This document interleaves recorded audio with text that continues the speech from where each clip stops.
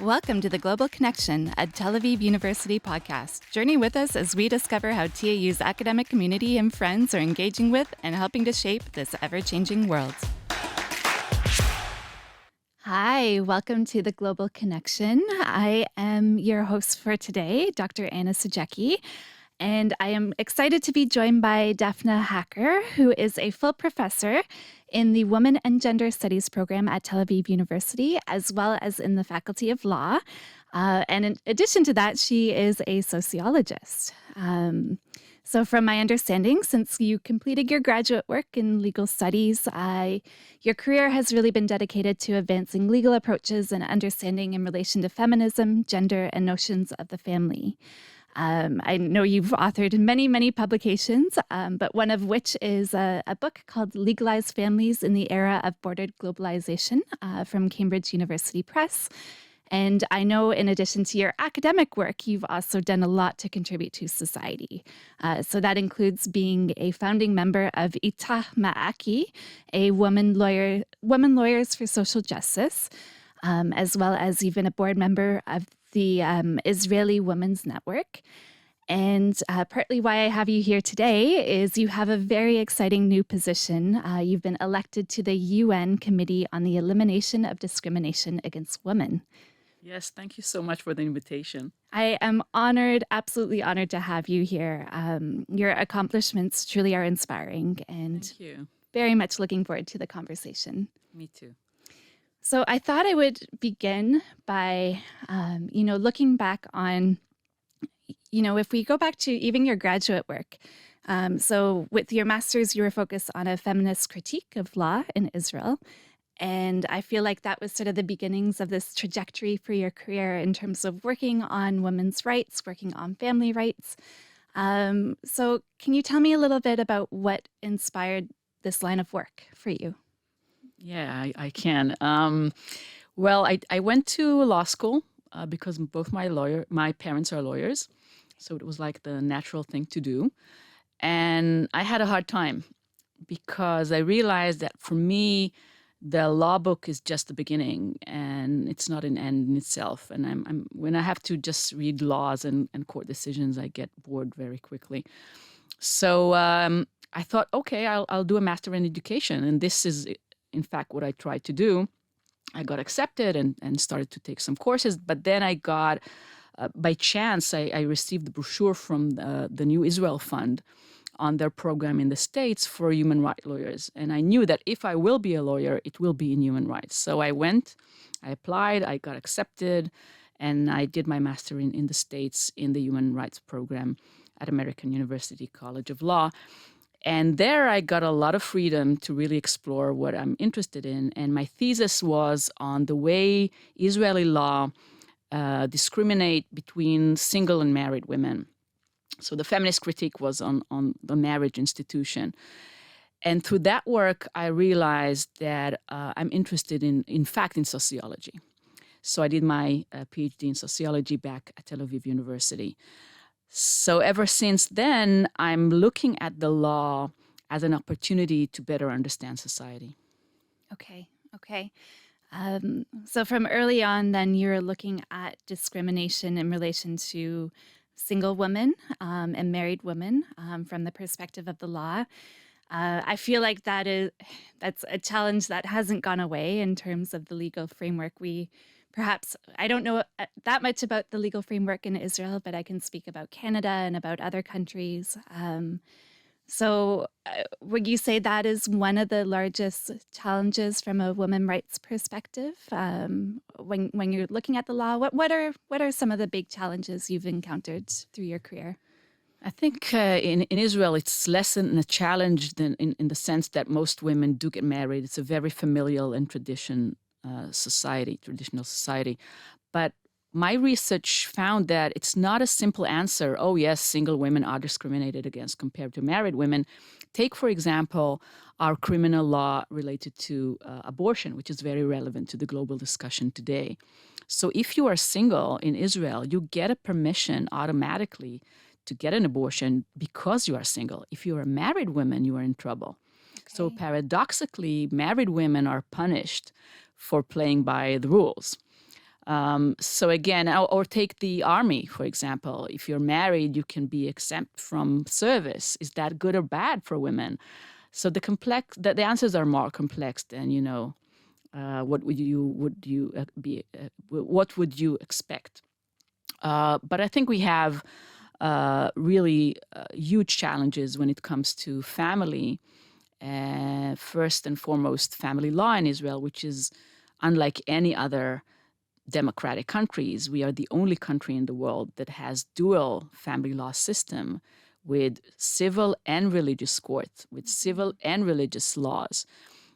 So in that sense, Israeli women are subordinated to courts in which they cannot perform as judges, which judge them according to very ancient patriarchal laws and norms when it comes, for example, to adultery. And are at the hands of their husbands when it comes to a divorce, which every Jewish woman knows about when she decides or forced to get married religiously. So in Israel, we do not have civil marriage and divorce. It's really hard to believe. Okay. Okay. Um, Israel is very unique in the way that you have both a civil and religious legal system. So I can imagine, because you work from a global perspective in a lot of the work that you do, that must give you a really interesting lens into also looking at other countries and understanding other countries. So can you talk a little bit about some of the comparative work that you've done? So I did some comparative work in the book that you have mentioned, but I think that now I'm almost overwhelmed by the comparisons I can do thanks to my work at the UN. So I'll just give you an example. We had in the first session I participated in, we heard Bahrain. And in the last one, we heard Iceland. So Iceland is the first in the world in gender equality. And Bahrain, after the session we had, issued a statement in which they accept our recommendation to abolish the law that says that if a rapist marry his victim, he will not be charged. So you can understand the huge differences around the globe on these issues. Okay. So you began at your role with the UN Committee on the Elimination of Discrimination Against Women in 2023. So it's very Very new, recent. yeah. So already you've been working on this case with Bahrain, and you've seen that progress. So I might even jump into, because it's so fascinating to me, how many cases have you been looking at already? Each session we examined 8 countries. So I was at 2 sessions, so 16. I was the head of the team on Germany last time, so that was exciting. It's very intense, and you learn a lot. In each session is 3 weeks. We had China, which was amazing, and in a sense challenging, because you have this, again, Iceland, the tiny country of 350,000, and China with its millions and millions, and both countries receive 5 hours of discussion. So there are all these kinds of weird equality procedures within the UN. But I think it is important, because the message is we treat each country the same, and that's a strong message. Okay. So 5 hours of discussion per country, per issue. You are joined by 22 other individuals on the committee.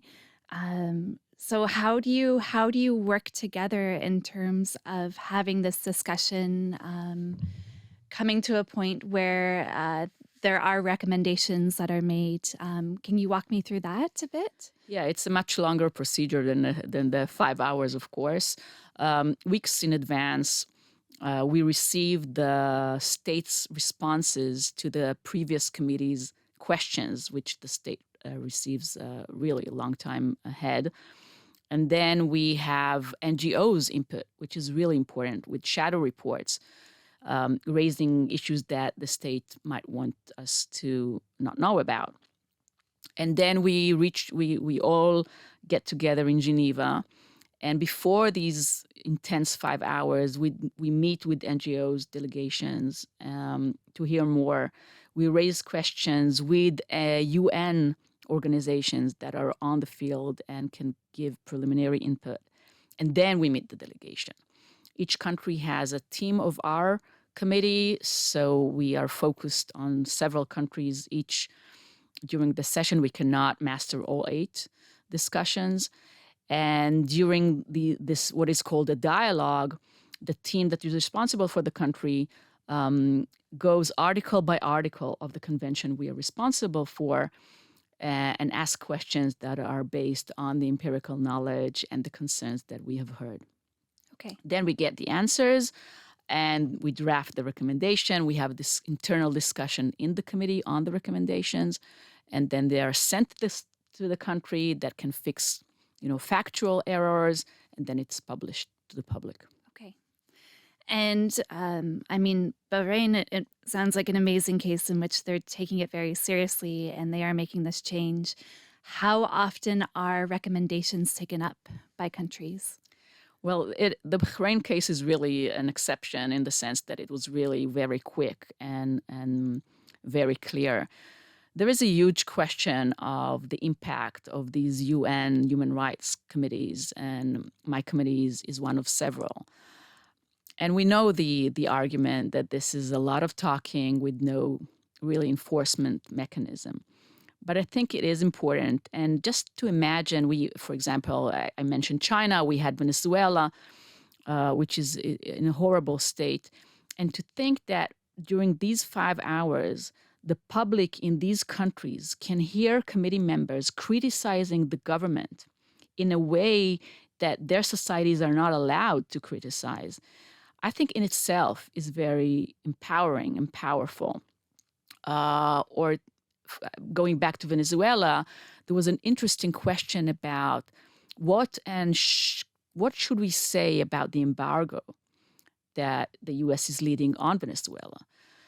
Clearly, we do not want to say whether the embargo is justified or not, but we could not ignore the fact that there are no medicines in Venezuela because of the embargo.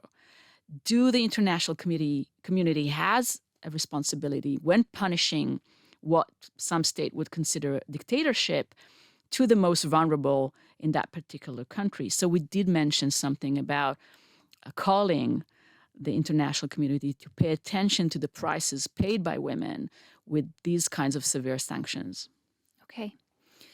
So even regardless of the recommendations, then it sounds like the UN is still serving this very, very important role as a space of open democratic discussion that can happen regardless of a country's politics, stance on a particular issue. And so equally as important is having that space for open discussion that the public of a country can hear about. And we have to understand that CEDAW, the convention that my committee is responsible, is signed by almost all the countries of the world, U.S. being one of the exceptions, interestingly. So it's a constant reminder that, as an international community, as a globe, as a world, we are committed to human rights. So again, we had Hungary, which was very fascinating to me because of the inspiration our leaders currently are taking from that government. And they explained that, there's no problem with women's rights in Hungary. It's all about family. We don't have a ministry that is responsible for equality for women. It's governed by the Ministry to Promote Family. So there is a backlash, and we are aware of it. But we are pushing these kinds of governments to give answers to their public, to us. How come all the issues of equality for women are collapsing into this new, back to family values discourse? Mm-hmm.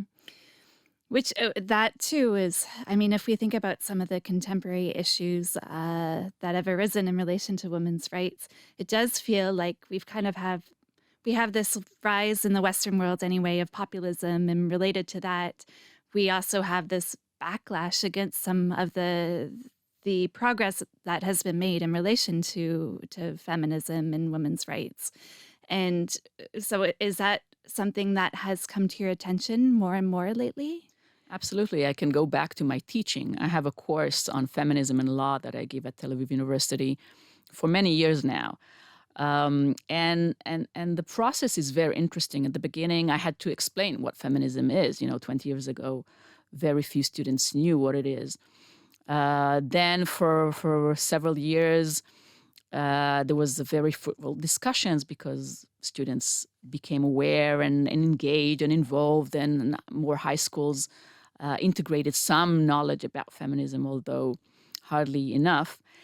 And then there were like a couple of years, oh, do we still need this course? We did this, amazing progress. Maybe we can shift to, I don't know, gender and climate change, or gender and artificial intelligence, which are the cutting edge issues in other countries.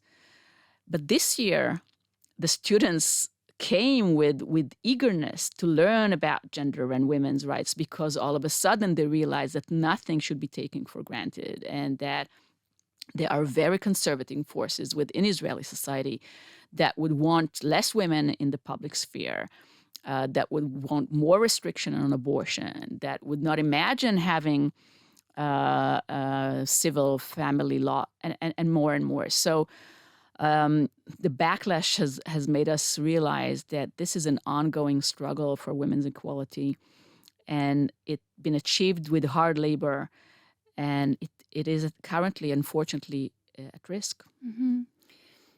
I've been thinking a lot about the image of the handmaid that has been used in protests here. And so my background is I'm Canadian, and Margaret Atwood is a Canadian author. And, that was a book originally written in the 1980s. And so for me, it's also partly a little bit incredible that between the 1980s and now, this image has become so prevalent globally and here in Israel. And um, it's a reminder of how precarious human rights and women's rights can be. Absolutely. So, with the UN, this important role of being this protector of human rights globally, um, for you, what does it mean to be participating in this role right now? First, it means experiencing diversity. The committee is really diverse. It's the first time that I'm in the same room with women from all over the world, bringing their cultural, their understanding, their way of even negotiation is something that we see that the women from Africa have this almost sense of humor within negotiation. Um, I'm learning from women from South America about gender identity, because they were the first to recognize it as a legal right. And we have a representative from China, which is interesting, from Cuba. So really from all over the world. So that's the first thing that I'm experiencing on a very deep understanding, that it's no longer only about ideology, it's about methodology. How do we talk with each other when we do not agree? How do we approach countries that do what we think are horrible things, but still want to engage and mark with them the next step that they are willing to take? So it's a lot of diplomacy, which is new to me. And I have to learn the language, the manners, the conversation. I'm used to a very Israeli, just an anecdote. In my family, at least, we come to dinner, we eat, we go. In Geneva, if you don't see for 3 hours over dinner and conversation is the main thing, then you're rude and you didn't take the opportunity to really learn from each other. So even on that very, level. But I'm in a learning process. There's a lot to learn, and after each of these 3 weeks, I'm completely exhausted. So learning about international law, which in my book I refer to, but it was never part of my expertise. I study Israel, I study Israeli law, and now I have to understand international law more deeply. So a lot of reading, a lot of research, understanding myself as another link in an institution that has a long tradition, a very developed jurisprudence. I'm not going to invent the wheel. I'm going to learn about the wheels that were already invented and developed, and slowly see what it is that I can add. Okay. And do you have personal ambitions for the work that you hope to accomplish during your time here with the UN? Already, I'm taking upon myself to draft things because, in addition to reviewing countries, we can have general recommendation, we can have statements. So I'm involved now in drafting a statement on the upcoming International Girls' Day. So what it is that we want to tell the world in relation to minors, and what it is that girls and adolescents are facing now. It's very exciting to have all of a sudden this voice that can reach millions all over the world. Okay.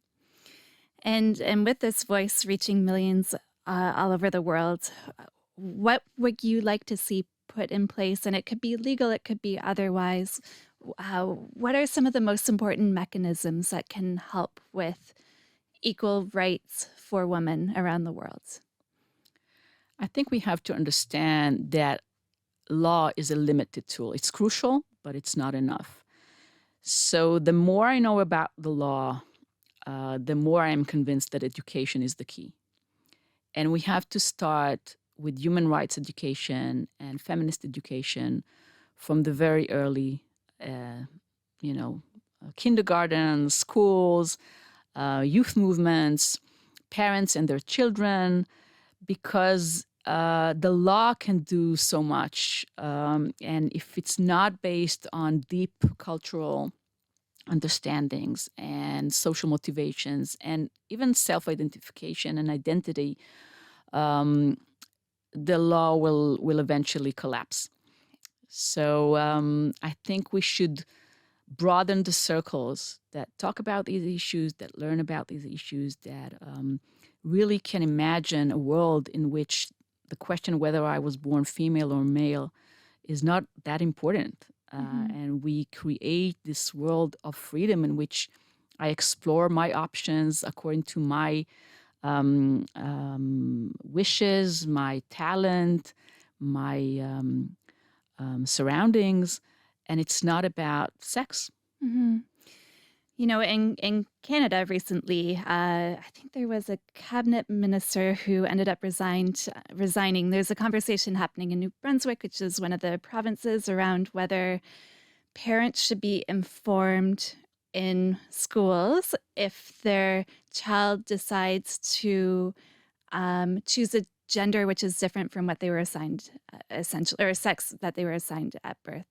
And so that has been a controversy there recently in terms of how to approach that. And this does very much seem like a really, really important. There are so many questions in regards to law in relation to gender. So are you working on trans rights as well too right now? So in my committee, we include trans women in the definition of women, and we are concerned about their rights and protection. When it comes to children, we are in a dialogue with the CRC, which is the committee that is responsible on the Convention on the Rights of the Child, because we are talking about minors.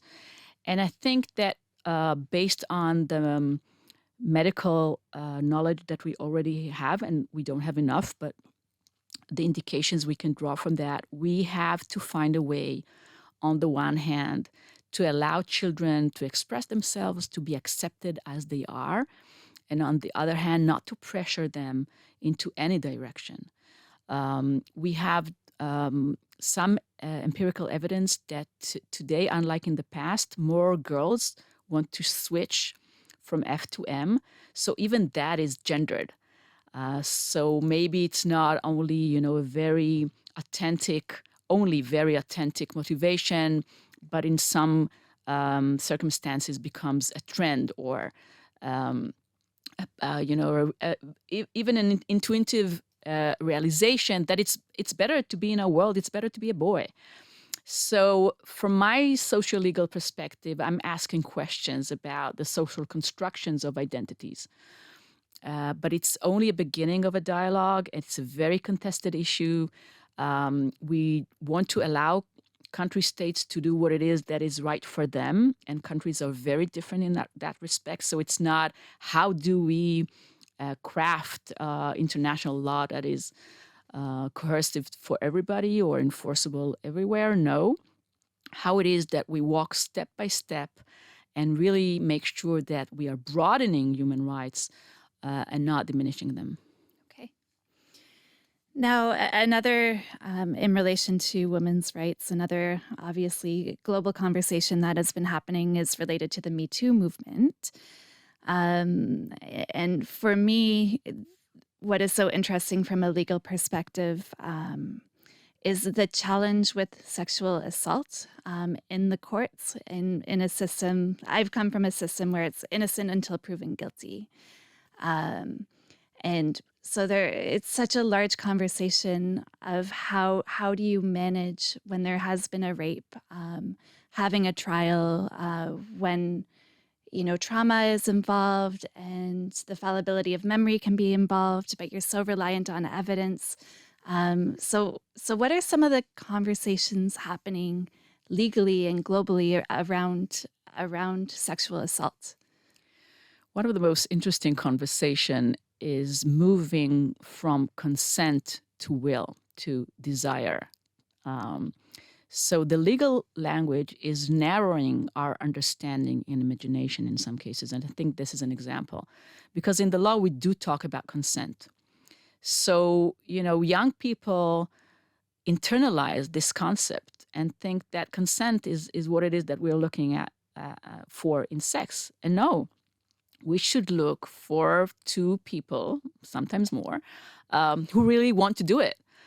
What is, the real, a real desire, a real freedom to choose, what it is that I have to make sure about my partner before sex is happening, is taking place. These are, again, questions that the law cannot answer.